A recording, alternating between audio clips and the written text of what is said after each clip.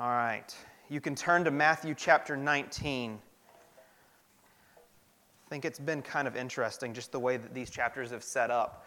We kind of have had a little series within a series. So we keep working through the whole book of Matthew, but I really feel like the last two sermons that I preached and the sermon that we're going to go through today, I think this sermon kind of caps off this one major theme that we've been talking about through the end of the second half of Matthew chapter 18 and into 19 today.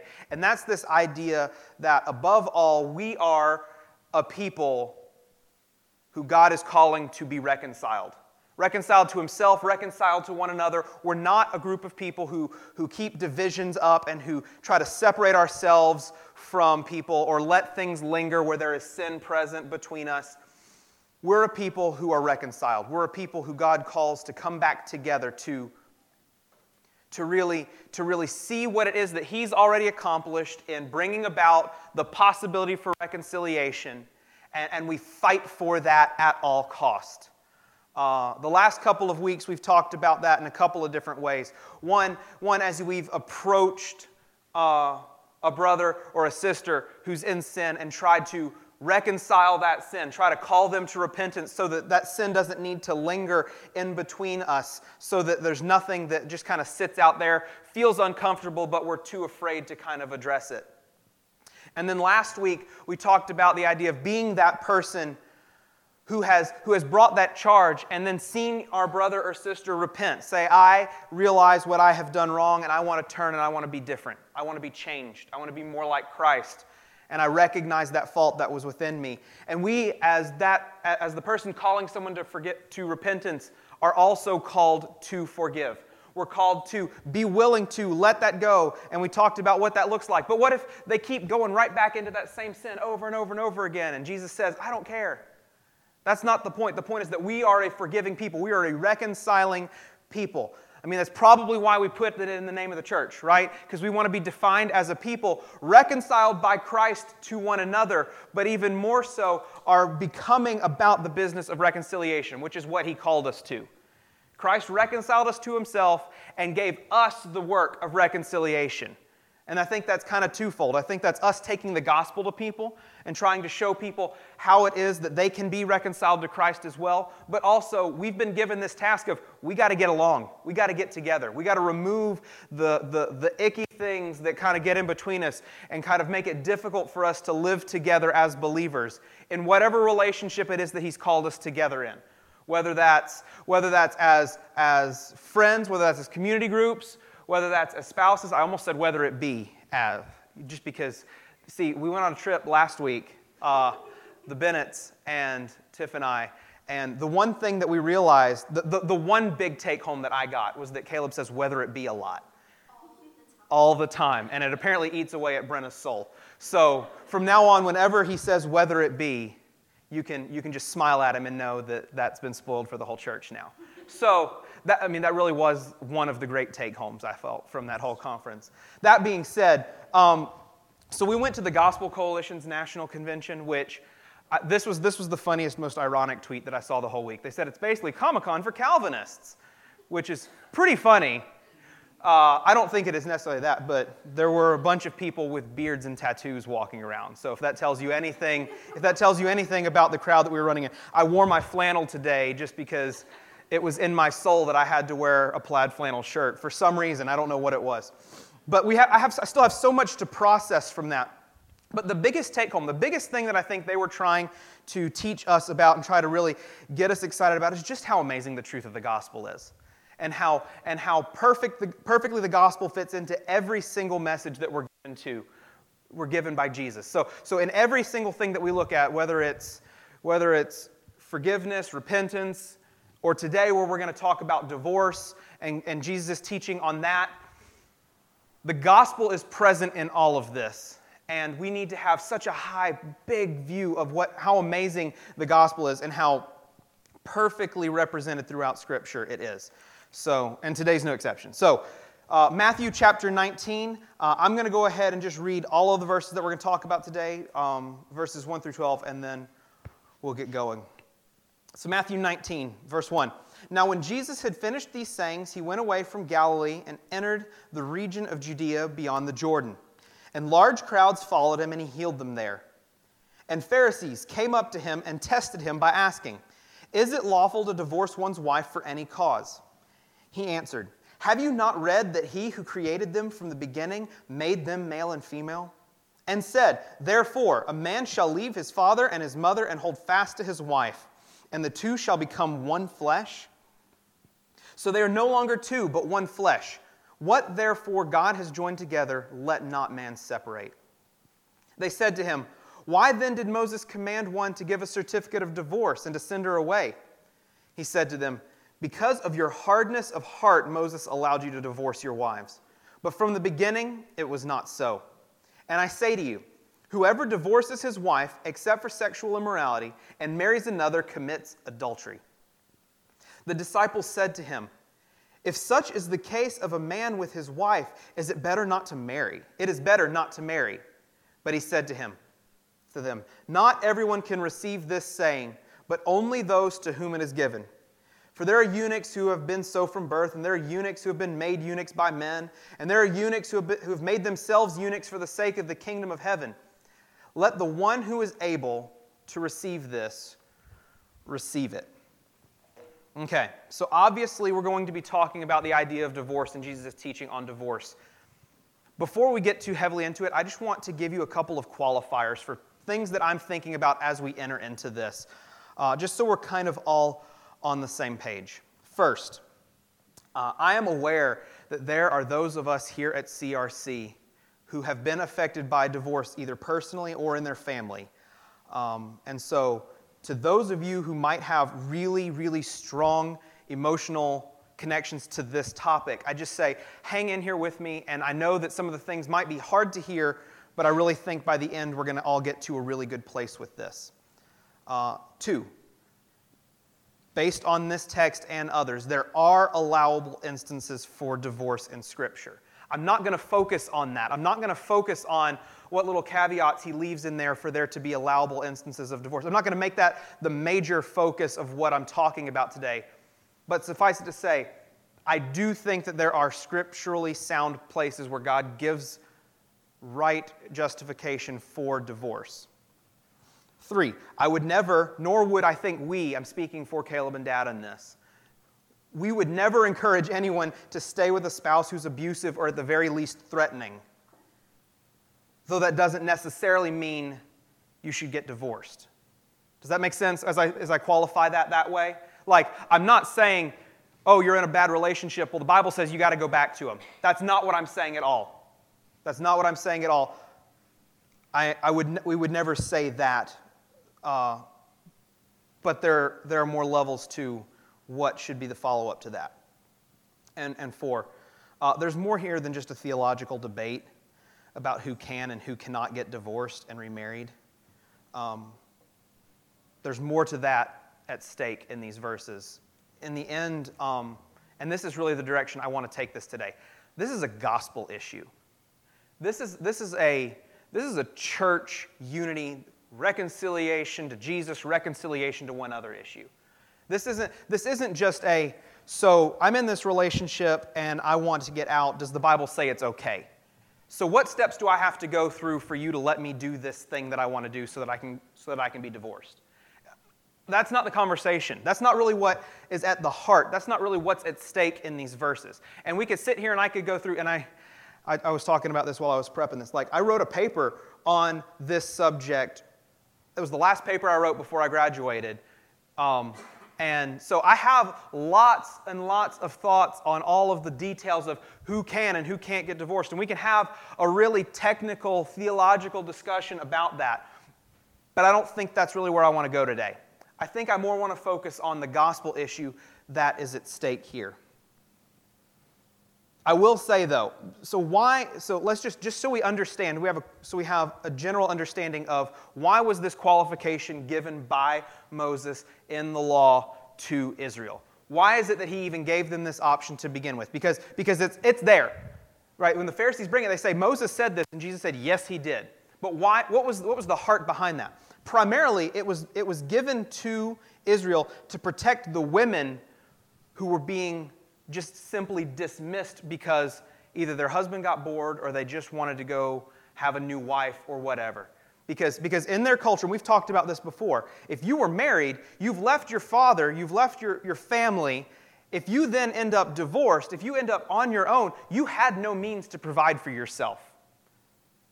And if there was no allowable instance for divorce in their culture, then no one would ever feel safe remarrying a divorced woman.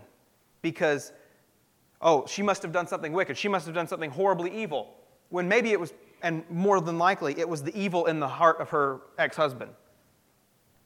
And so they wouldn't see that, they would say, oh, we got to stay away from her. And there would be no one who would be culturally allowed, socially able to go remarry and care for this woman. She would be left on her own, and she would be, think of the situation that Ruth was in after her husband died, and she's kind of on her own. She has no way to provide for herself. It's that kind of desperate place that Moses was trying to protect the women in Israel from.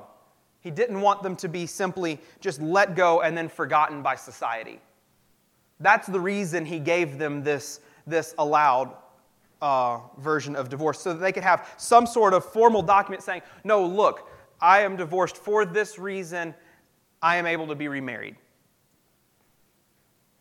So in a sense, it was offering mercy to, in a sense, the victims of selfish men, primarily. That's not every case, but that's primarily why that was given. So I've got a couple of thoughts. I think, you can tell I listen to a bunch of people who preach with really well-structured sermons this week. So I have 3 points. I didn't put numbers on them, though, so they're not technically points, but I have 3 sentences that I'm going to read to you. Here's the first one. God hates divorce because at its core, it is a representation of the broken relationship between us and God. I'll say it again. God hates divorce because it's a representation of the broken relationship between us and God.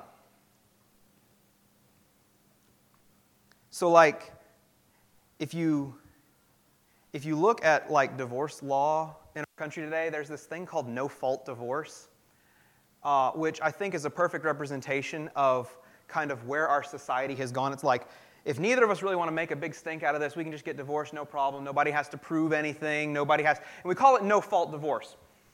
But there's a lie just in calling something a no-fault divorce. Because present in any divorce, there is no morally neutral divorce. Let me say it again. There's no morally neutral divorce. Any divorce, all divorce is at some point the result of sin in someone's life. It may not be sin on the part of both parties, but there is sin present. The reason for that divorce is the result of sin. There is no such thing as a no-fault divorce.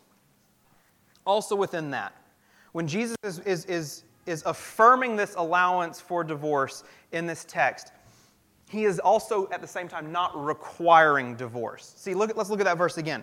So he says in verse 9, "And I say to you, whoever divorces his wife except for sexual immorality and marries another commits adultery." He's saying it can happen, but notice what he doesn't say there. He doesn't say, in the case of a sexually immoral spouse, you must get divorced. He's not requiring divorce. He's allowing it, and then remarriage when a divorce takes place in a biblically sound way. And that's honestly what's really at stake here. It's not just divorce, it's divorce and remarriage. Because if you got divorced, rightly he's saying you're eligible to be remarried, but he's saying anybody who's outside of God's will on this and they remarry, they are committing adultery against their spouse because God still sees them as one. He still sees them connected as one unit. So Jesus isn't requiring divorce. He's allowing it, but again, he's not requiring it. I'm going to read a bunch of different passages of Scripture. If you want to try to flip around with me, you are more than welcome to. If not, it is going to be up on the screen. I'm going to go ahead and turn to Malachi chapter 2. And in Malachi chapter 2, we kind of get this picture of how God really does feel about divorce. So I'm going to read Malachi chapter 2. This is verses 13 through 16.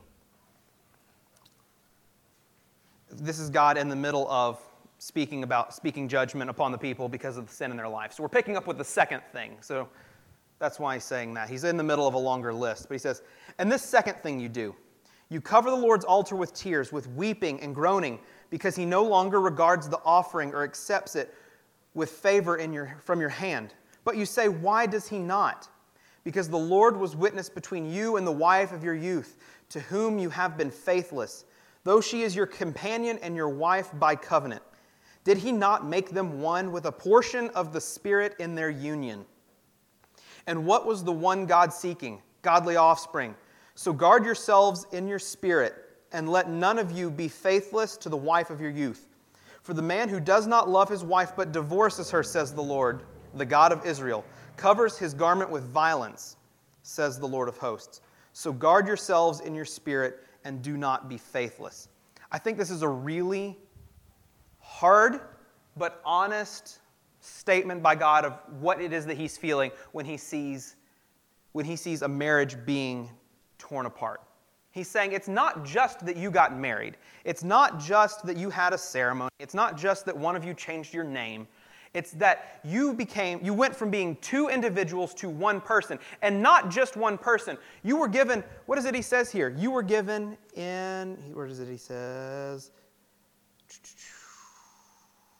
Verse 15. Did he not make them one with a portion of the Spirit in their union? So as we're being knitted together as we are married, we're also being knitted together with the Spirit. Like the Holy Spirit is there too, and to pull that apart is to tear apart the whole central piece, which is that Jesus, the Spirit, is there with us when we are tied together.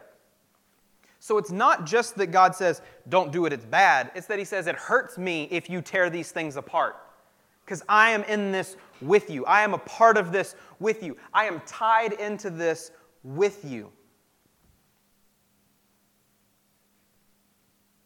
And as we tear that apart,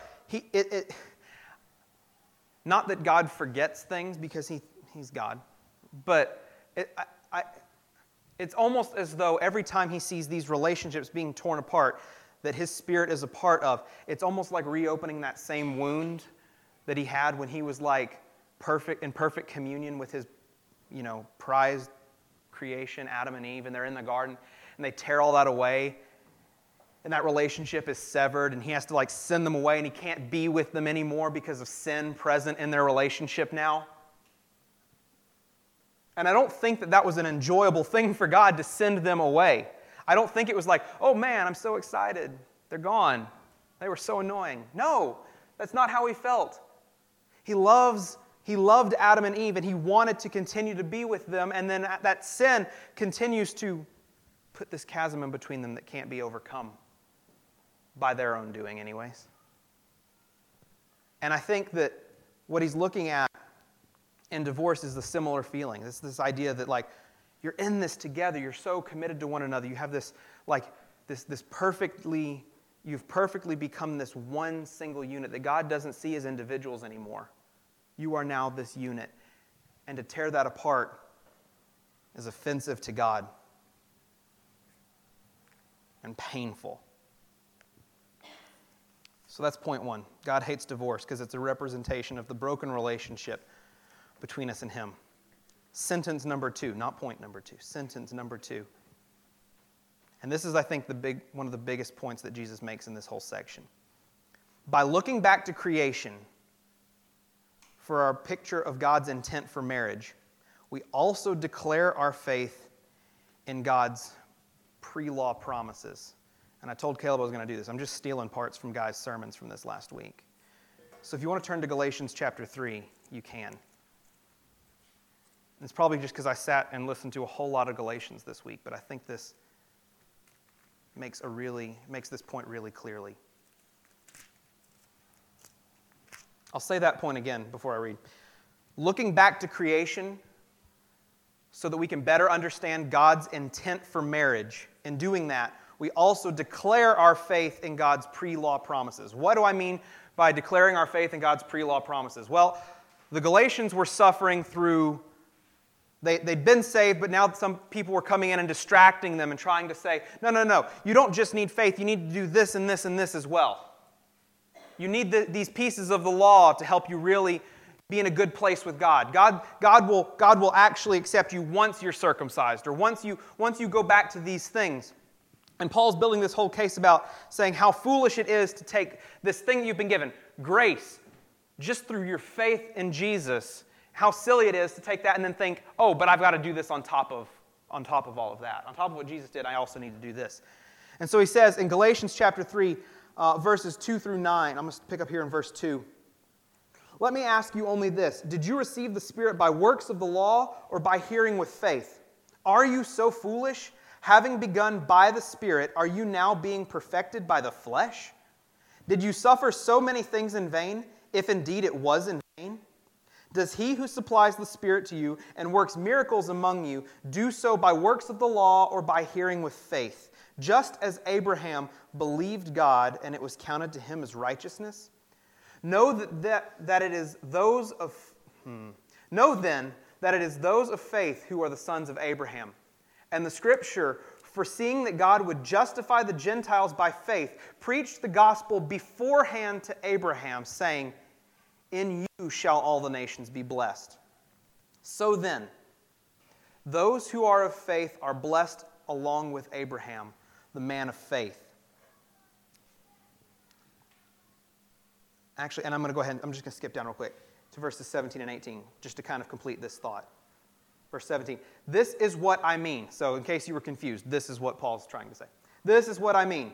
The law, which came 430 years afterward, does not annul a covenant previously ratified by God so as to make the promise, that is the promise that he made to Abraham, to bless the nations, so as to make the promise void.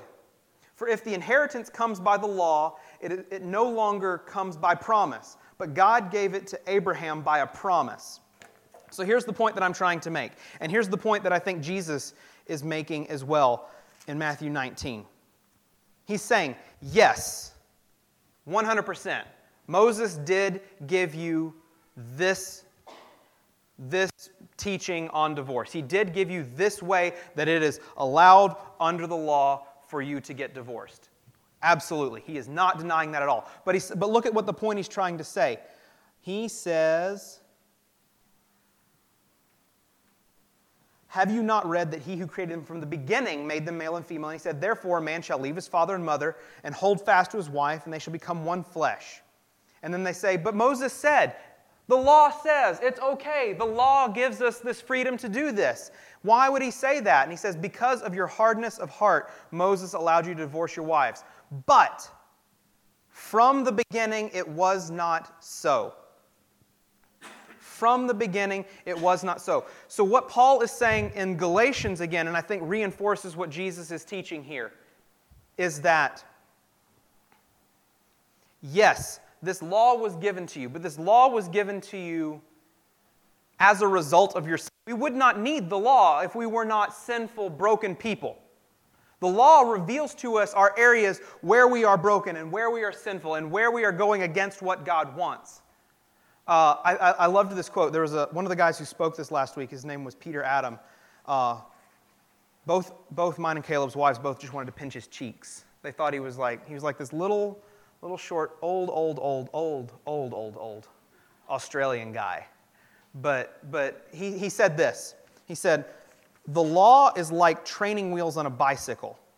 You don't need them once you know how to ride. Like he's saying, we were given this promise by God from the beginning. Here's how I'm going to save you. He gave it to Abraham. He said, Abraham, here's how I'm going to save the world. But until we were ready for that promise to really be answered, he kind of gave us this set of training wheels, this thing to kind of help us get by. He gave us the law so that we could kind of understand a bit of what that was going to look like once Jesus got here. The law was never the ultimate thing. We've been saying that for months here in Matthew.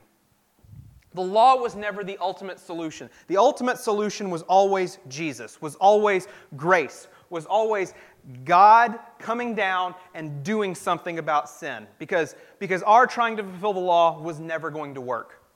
It just was never going to be the thing that ultimately fixed it. So what Jesus is saying is, he's saying, yes, Moses gave you the law, but way before that, the thing that's way more important is that God made this statement. Here's how I desire marriage to work. You get married. Done. That's it. Before the fall even happened, God instituted exactly what his view was on marriage. That two come together and that is it. We needed the law because we were already broken. And it shows us just how broken we are. And I think that the little caveat that Moses gave them on divorce is just another piece of that. It's him, and that's what Jesus says. Because of your hardness of heart, because you're broken, because you're sinful, because these things are going to be present, here's a way that God is going to allow you to kind of work through that. But that's not the point. Right? It's basically saying, don't get hung up on the fact that Moses gave you this promise, or that Moses gave you this rule. Right? What do we just read in Galatians 3? He said, the law came 430 years after what God originally intended for Abraham. Right? And I was thinking about this as I was kind of studying, and then this thought just kind of hit me last night. We always talk about, New Covenant versus Old Covenant, and how the Old Testament's this Old Covenant, and then Jesus came, we get this New Covenant. But essentially, the whole part about Jesus coming, that's the Old Covenant. That's the original covenant. That's the original promise that God made. That's the one that really counts. And that's the one that he made all the way back in Genesis 3:15, right? When he said, yeah, you've broken this, but I'm going to fix it. When he made that original promise, that's the real covenant that we're under. That's the real covenant that saves us. That's the real covenant that fixes us. When he goes to Abraham and he says, through you all the nations are going to be blessed, he's not talking about because in 430 years I'm going to send a guy who's going to give you a law. That's not what the promise was to Abraham. He's saying, through you, my son is going to come, and he's going to be the one who takes care of all of this. Sure, in the middle there's going to be this law, but don't get hung up on that law. That law is not what's going to save you. Don't approach it the way the Pharisees are approaching it and say, oh, but look, we've got this law, so we can do this thing. Jesus is saying, your heart's broken, and that's why that law is there. But ultimately, I want you to, when you get married, you're staying together. You're in this together. You don't get out. And so by having a bit more of a grace-based view of marriage, we're actually placing our focus more rightly on the work that Jesus would do and the promise that God made to Abraham than we are putting our hope in the law that Moses gave us and saying, look, we've got this way out of marriage. Does that make sense? Do you see what I'm saying? By virtue of the way that we try to approach whether or not we can be divorced, we're saying which thing we'd rather hold on to more tightly, the cross or the law.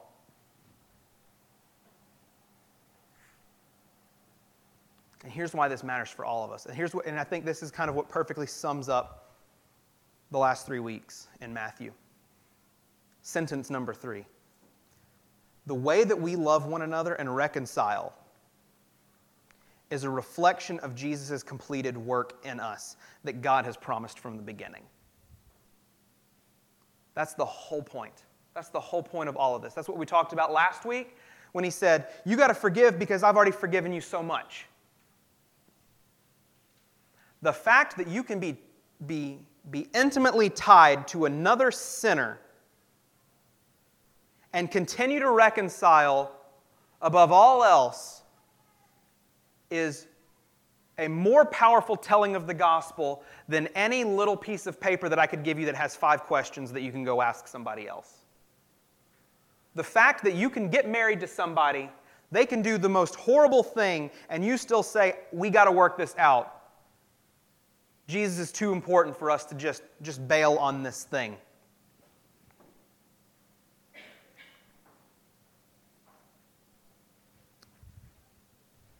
The fact that because Jesus' work is already completed, because he already went to the cross, because he already made possible our reconciliation to God, that's what makes this possible. I'm not saying that this is easy. I'm not saying that we can do this on our own. It's because Jesus has already done, he's already laid the groundwork. He's already accomplished all that he needs to accomplish.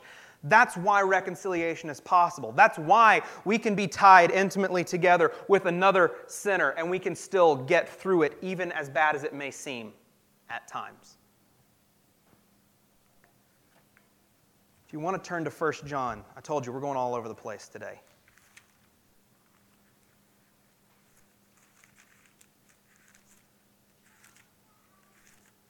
1 John chapter 2.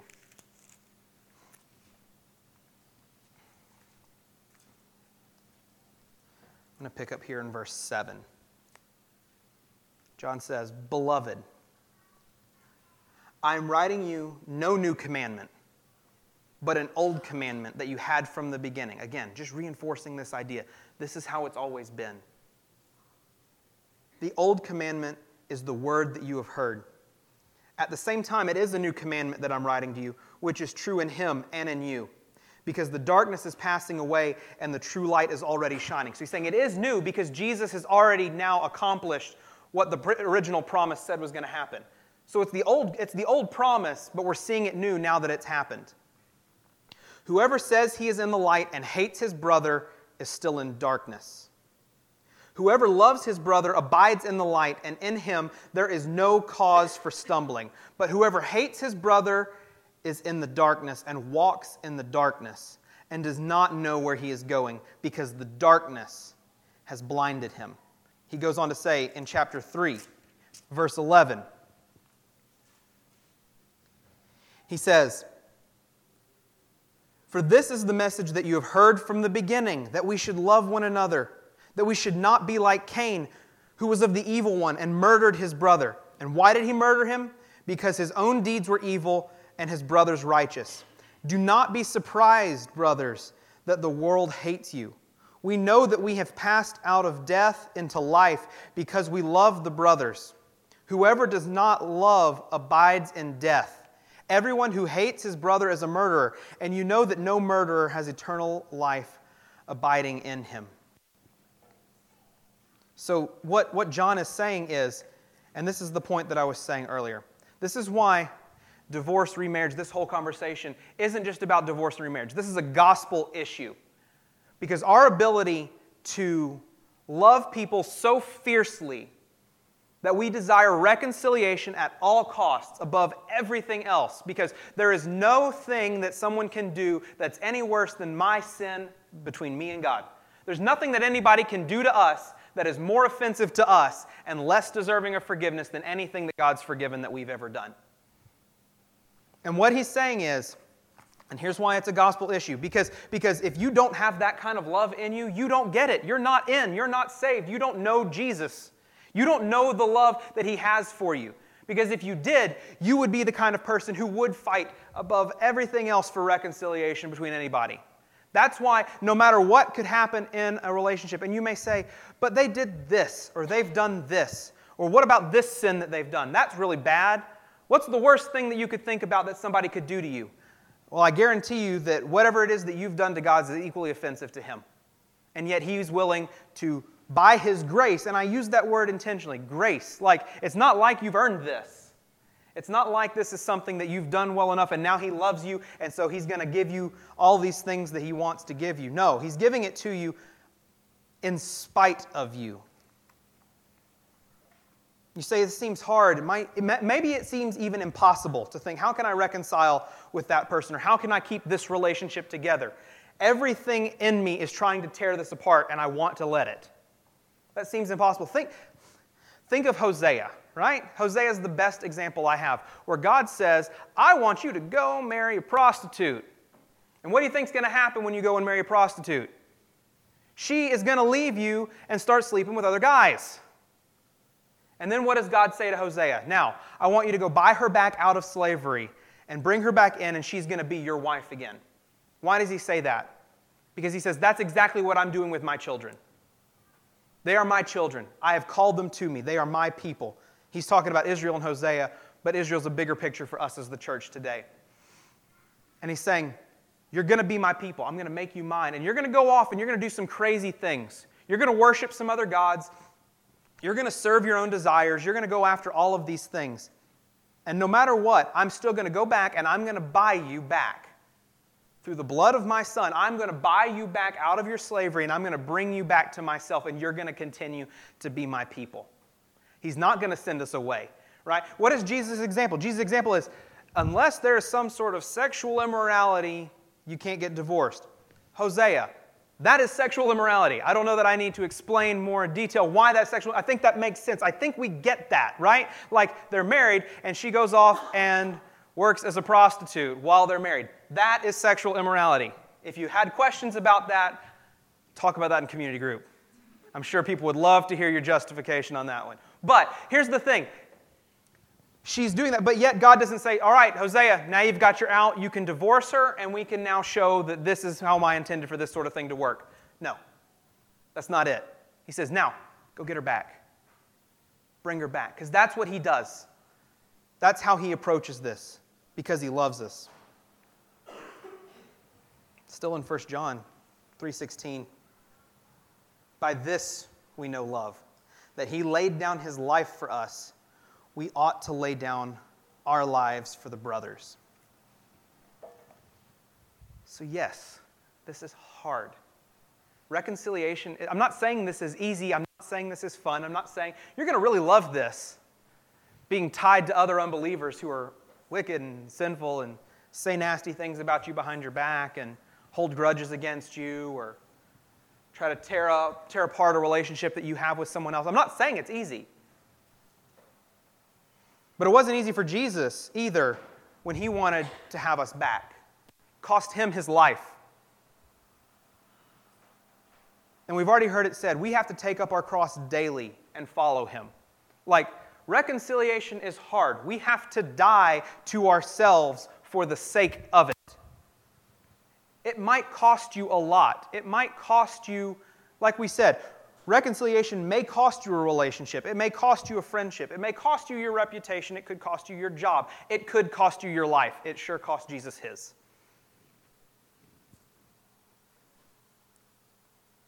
But it's worth it because he's worth it. It's worth fighting through all of the pain and all of the struggle. And I know all of you are sitting here thinking, but man, I've seen it happen this way and I've seen this. And well, this is the situation. I know. I get that. I feel for you. Like, I don't want to make this sound simple and like, oh yeah, don't worry about it. It's going to be nothing. No, this is something. This is hard. This is difficult. It could be painful. It could cost you a lot. But the gospel is at stake. And if we can become a people who perfectly represent the truth of the gospel in the way that we reconcile with one another amidst whatever sin may be there. If we can be those people, if we can live like that, if we can be that tightly knit together with a portion of the Spirit being given to us right there, if we can live as a people filled with the Holy Spirit, so tied together that we'll fight through whatever it may be, that's the gospel. That's what shouts the gospel the loudest. Let's pray.